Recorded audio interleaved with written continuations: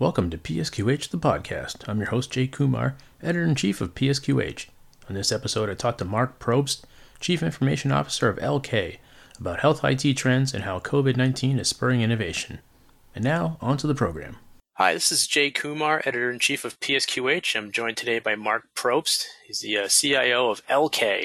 How you doing, Mark? I'm well. Thank you very much, Jay. Nice to talk to you. Good to talk to you. And I understand this is a new position for you. Wonder if you could tell me a little bit about what you're doing and what LK does. Yeah, so LK is very well. LK has been involved for many years in healthcare and data. Primarily, the tagline for LK is data plumbers, and really working on things like integration or conversion of data into legacy systems, into archives. But they've also branched out into some pretty innovative areas that surround data. And in the health plan space, they're in the provider healthcare space, and very much in the lab IT data space as well. So pretty exciting company. I actually was a client of theirs when I was the CIO at Intermountain Healthcare. Mm-hmm. That's where I got to meet these people. This amazing team actually. And so when I decided it was time to retire, talked to LK and kind of, made a relationship there. And something that I could do would be to help them in this space of innovation and technology and growth, the things that LK is trying to do. So I'm pretty excited about it. And I kind of like having the CIO title, but not having 1,100 people that report to me. So that's a change and a nice difference. Yeah, it takes a little pressure off, I guess. A little bit. So I guess, we talked today a little bit about, sort of some trends in IT innovation, and want to know, given what we've just gone through or what we're going through with COVID-19, what are you seeing in IT innovation that has you excited? Well, there are new things. And it's funny, I was talking to someone the other day about this, or maybe I was teaching a course, but in healthcare, what's happened with COVID, obviously, is what's happening to a lot of businesses. We sent everybody home. We had to find new ways of connecting with our patients or our members or whatever we were dealing with. But they weren't actually brand new innovations. They were really just putting those innovations on steroids and getting us moving quicker and removing some of the barriers that may have held back healthcare organizations to really fully getting the benefit out of things like telehealth, things like advanced text capabilities where, you really can communicate with your patients or members of their families or whomever through these technologies. And we immediately got forced to do that. And so adoption went way up. Some of the innovation that's happening is around how do we integrate those different solutions so that they become a little more seamless, a little more friendly to our users. So, but I would say much of the innovation has been just taking what was already in the pipeline and moving it forward. Now, there's cool things like contact tracing and really using some functions that would better identify an individual, who that individual has been talking to or been around in case, to look at the spread of COVID. I think those are cool. I think we're seeing more advanced artificial intelligence and machine learning capabilities, and they're innovative, right? I mean, the algorithms are clearly innovative. The concepts of AI, the concepts of machine learning, those aren't, again, really all that new, but we're finding new creative ways to use those technologies. So I don't know, those are some of the things that come to mind around innovation. Yeah, certainly telehealth, like you said, it's nothing new, but, I think we were forced to really use it just because people couldn't leave their homes necessarily, and you didn't really want them coming to the hospital, so or the doctor's office. So yeah, it's sort of a forced implementation. But it's how did you see it kind of working out? Did you feel like it worked pretty well for the most part, or obviously maybe there's more work to be done to improve it? But Both. So it's worked out very well. I mean, so telehealth and then just like telecommuting, right? Just all the meetings we've had because we had to send our non-clinical staff home as well. But because so it's worked. And I think a lot of, we're doing a podcast over a technology that allows meetings to occur. So we know that a lot of these newer kind of ways of interacting with people are working and are good, and we're learning how to do it better. And you remember early on in COVID, I mean, getting on a meeting like this could be pretty clunky and difficult, but now, it's almost just second nature to us. So that's going to pay off really, really well. And the same thing with telehealth. Now, we did create a challenge, I think, that we're going to have to work ourselves out of as an industry. Probably already started, but starting now for sure. And that's what we did is we grabbed all different kinds of technologies. And when we got on the phone and you were trying to get a hold of me, I was trying to figure out how to unmute this particular technology because we have so many. Yeah. And everyone did that. And that won't be sustainable. We're going to need to get to standard technologies and platforms. We're going to need to further integrate, across those technologies, linking text and video and voice, and again, making that kind of a seamless, elegant kind of exercise versus the clunkiness that we're in. But man, what a great problem to realize we can use this stuff, to realize the benefits of it. Now we can put some energy into, okay, let's make it a little better experience. And with all this technology and all this increased use of, different kinds of technology, are there concerns from an infrastructure standpoint for, healthcare systems and hospitals where, are they getting, because obviously if your Wi-Fi craps out or, you have just too many people using, these services, like, are we going to see some problems with infrastructure because of all this? Yeah, I think mostly where we'll see the issues with infrastructure are on things we don't necessarily control. So if we had a bad experience right now, it would either be your or my wireless system in our homes or the internet provider that we have and the quality of that. And that's going to be really difficult to get our arms around how we can make that, firm that up. There's also security issues that surround it. But I think the pipes within most healthcare organizations are pretty good sized pipes. And so I'm not super worried about bandwidth. Maybe ports, I'm not going to go real technical on you here, but there are things to be concerned about.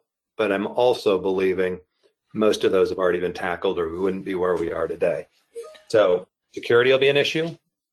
That came up early on some of the telehealth technologies and were they truly secure? We're talking to patients, we're talking about their health care. That started to get tightened up. But if we keep this hybrid environment with lots and lots of different types of solutions, it's going to make things like security increasingly difficult. And so, I think we got to look at how we get to more, like I said, more standard platforms that allow us to focus on some of those things like the infrastructure, like the security that surrounds it and privacy. And then, those would be some thoughts. And you mentioned earlier contact tracing. And how has that been working out so far? I know it's sort of in its initial stages in a lot of areas, but how is it working out, and how can we do it better? Right now, it is just, it's early, right? I mean, it's almost in its infancy, not as a concept, but in what we're doing. And I would classify a lot of what's going on today as analytics versus technologies that support contact tracing. So you did it too. I did. Yeah. I'm blaming you. Yeah, it's my fault. I did do it.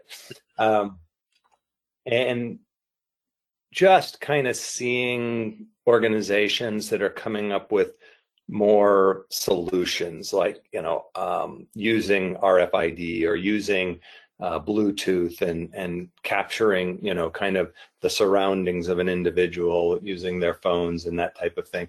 Obviously, quickly you get into the big brother privacy issues that are out there. So we have a long ways to go if we really want to automate that whole contact tracing process. But the algorithms are being built, and the kinds of data that would be required to track and follow to have effective contact tracing is being put in place. And I bet over the next 6 to 8 months, we learn some really interesting things, and we start to see some interesting tools that will support understanding where the virus is, where that virus is being spread, and how we can lock things down so that it isn't so damaging. And is there like you were speaking about standards earlier, is there a standard way to do contact tracing, or is it kind of done a little differently for every, I know different states have been rolling out sort of their versions of it. Does that vary from state to state or area to area? Yeah, you're probably out of my area of expertise, but from what I can tell, it varies quite a bit. And again, where we are in the process, that's probably good, because it's going to be ultimately competing solutions that come up with the best solution. Yeah. And so we're just early. All right. Another question. How can IT help mitigate the coming cost crisis in healthcare? I don't know how we get out of the current cost crisis in healthcare without leveraging technology. The whole hope and dream of technology is to create efficiency and to speed things up and, provide better access to data. And these are the type of things technology was made to do. So I don't know how we get out of the current crisis without technology, but it's going to require some investment in technology, and it's going to have to, it's going to certainly require more discipline on how we purchase and deploy technology. Having been in this healthcare field for a long time, probably 40 years-ish, I've seen it change quite a bit, but I've seen things that have stayed the same. And early on in healthcare, everyone had to invent their own solution. And early on, there were only a half a dozen places that were even messing with technology. So it made sense, kind of like we were talking around contact tracing. But, then things became a little more standardized, and we didn't all have to reinvent the wheel. We could start using some standard technologies, but I still think we have an unfortunate habit, maybe, of needing to do it our own way, and I think that's costly. Part of that's vendors and the way that they're building technologies and deploying them, and I'm not blaming them. I'm just saying part of the issue is the environment that we're in. But we're going to have to get to standard platforms. I really do, just like the EMRs. I mean, right now, there's 2 major EMRs, maybe 3, that dominate the industry. And so, we're now getting to some standard platforms that people can work on, and that talent can be built in, and that talent can shift around between organizations, but it's there, and we're not having to rebuild talent. Interfaces don't have to be rebuilt all the time, because a lot of those interfaces now exist and can be used to integrate between organizations and share their data. So as we get to more platforms outside of just the EMR, labs are fairly standard as well. But there's a lot of areas that are less standard. Look at digital health and what we're trying to do around digital health. We already talked around telehealth. And I just think if we're going to do this efficiently, we've got to get to some standards pretty darn quickly, or we're going to be really expensive in trying to dig out of this hole, because they have to have IT to dig out of the hole. And what we need to do it is in an efficient way. And when do you see sort of the timeline for this to happen? Is it next couple of years, or? To get to standards? Yeah, and then to just sort of, to kind of do the things that you were saying to kind of help deal with the cost crisis that's coming. Do you see that kind of, obviously, I guess the sooner the better we do these things, but, what kind of a time range are we looking at? Well, I think it's going to start right now. So, my previous employer, let's just talk about customer relationship management, or CRMs. Um, I don't have an exact number, so don't take it as an exact number, but I'll bet there were at least a dozen customer relationship management solutions within our organization. And they varied by the discipline, right? Whether it was the insurance company or the nurses or the lab or, the outreach, all these different things. And that's because as an organization, we were going to the best fit for that particular area versus what could we get that would work across all the areas and not have to have all these redundant technologies. And what I think is going to happen very quickly, because we have to cut the costs to be viable moving forward, they're gonna look at that portfolio and say, no, we can't continue to do that. We need to get to one, or maybe two, but we need to get to a standard. And there's dozens of areas in current healthcare organizations where that's going to be happening, and that's going to happen right away. Some of them we don't have yet the proven platforms, right? So digital health, so handheld interaction with your medical record, interaction with your billing, interaction with your physicians, all kind of built into this app that would reside on a phone. There's only a few large organizations in provider healthcare particularly that have even ventured down that road. So it's going to take longer to get to a standard because there isn't one. There isn't something you can go out and buy and provide all those solutions. So that's going to take a little bit longer. But I think right now, if organizations aren't focused on getting rid of the waste, getting to platforms that serve the organization more broadly, they're going to find themselves with cost issues. How big of a problem is the lack of connectivity in healthcare? Well, I think it's a big issue, and I think it's a safety issue, and I think it's a cost issue. When I speak, to larger groups that maybe aren't specific on a technology or something, I almost always talk about standards, and I'm talking about data standards and interoperability.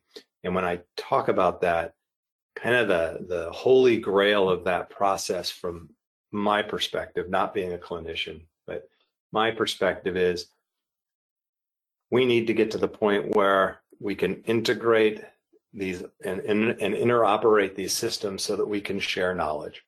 And I use an example of, what if there's a doctor in India who's come up with this amazing solution for colon cancer, just whatever the thing might be. And, it's protocol, it includes drugs, it includes treatments, all these different things. That is knowledge, right, that helps that clinician in India do a better job than anyone else in the world to provide care for people with colon cancer. How important would it be for you to have that exact knowledge if your son or daughter had colon cancer, in Boston? It would be wonderful. Yeah. But right now we can't share that knowledge. And a lot of that's because we can't share data. We can't share mostly data that would allow that knowledge to flow between areas around the world.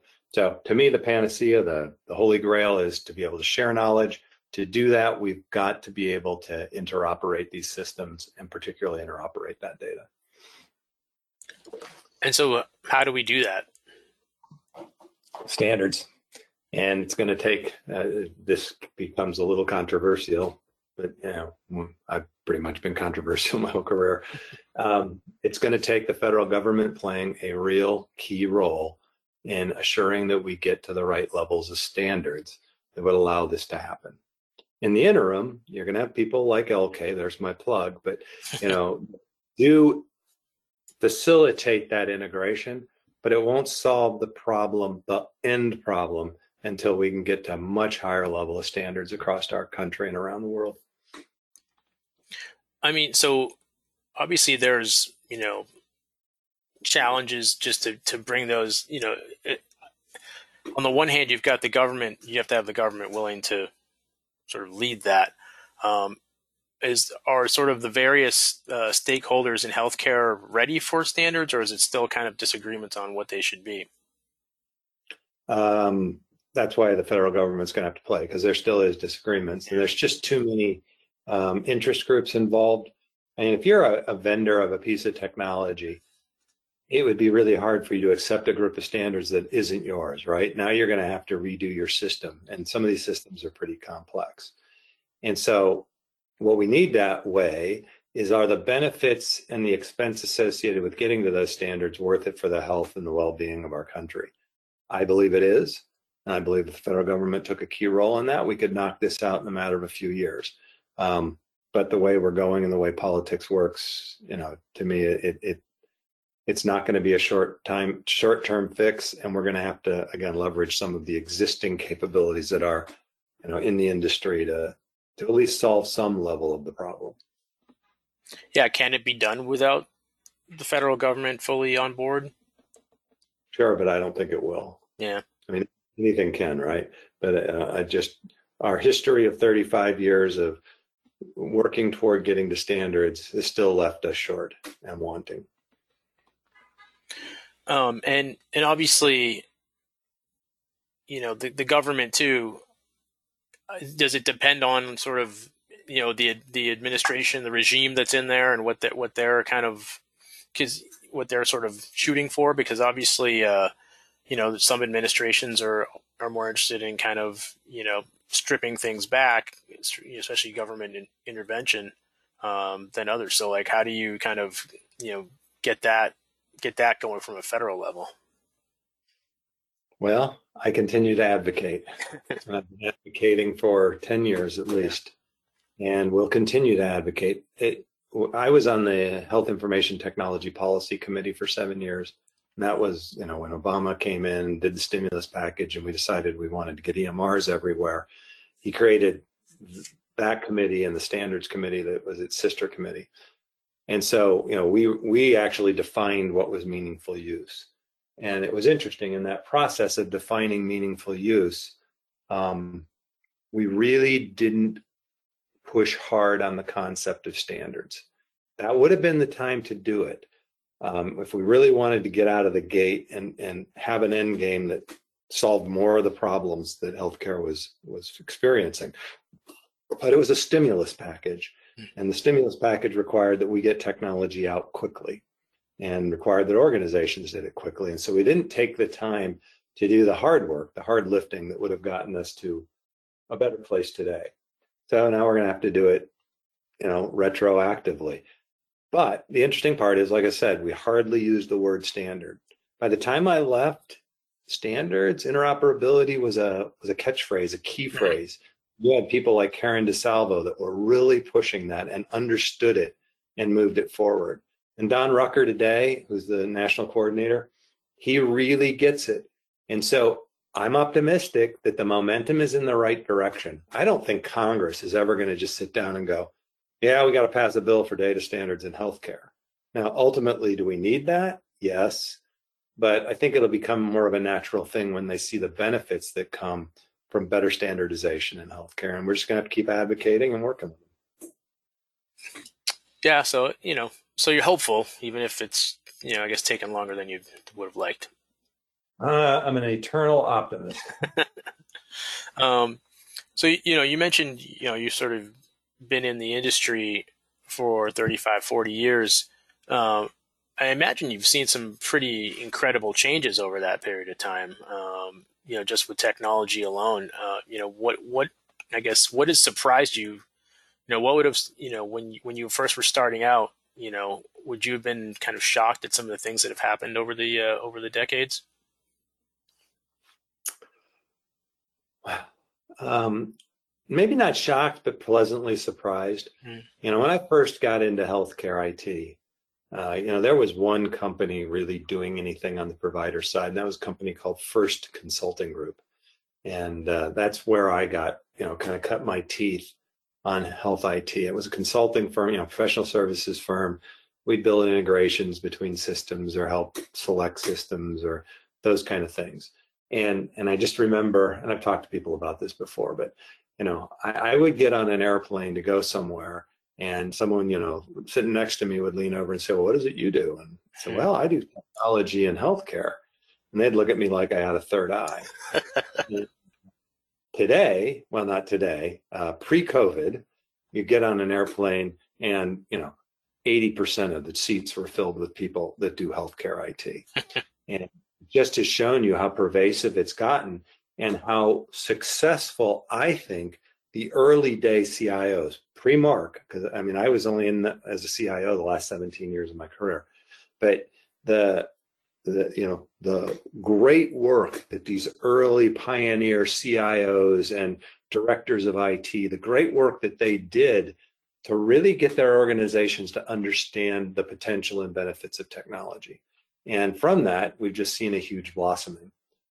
So that I find incredibly satisfying for those of us involved in the industry. The other kind of thing that I find really satisfying is the ever-changing role of the CIO now.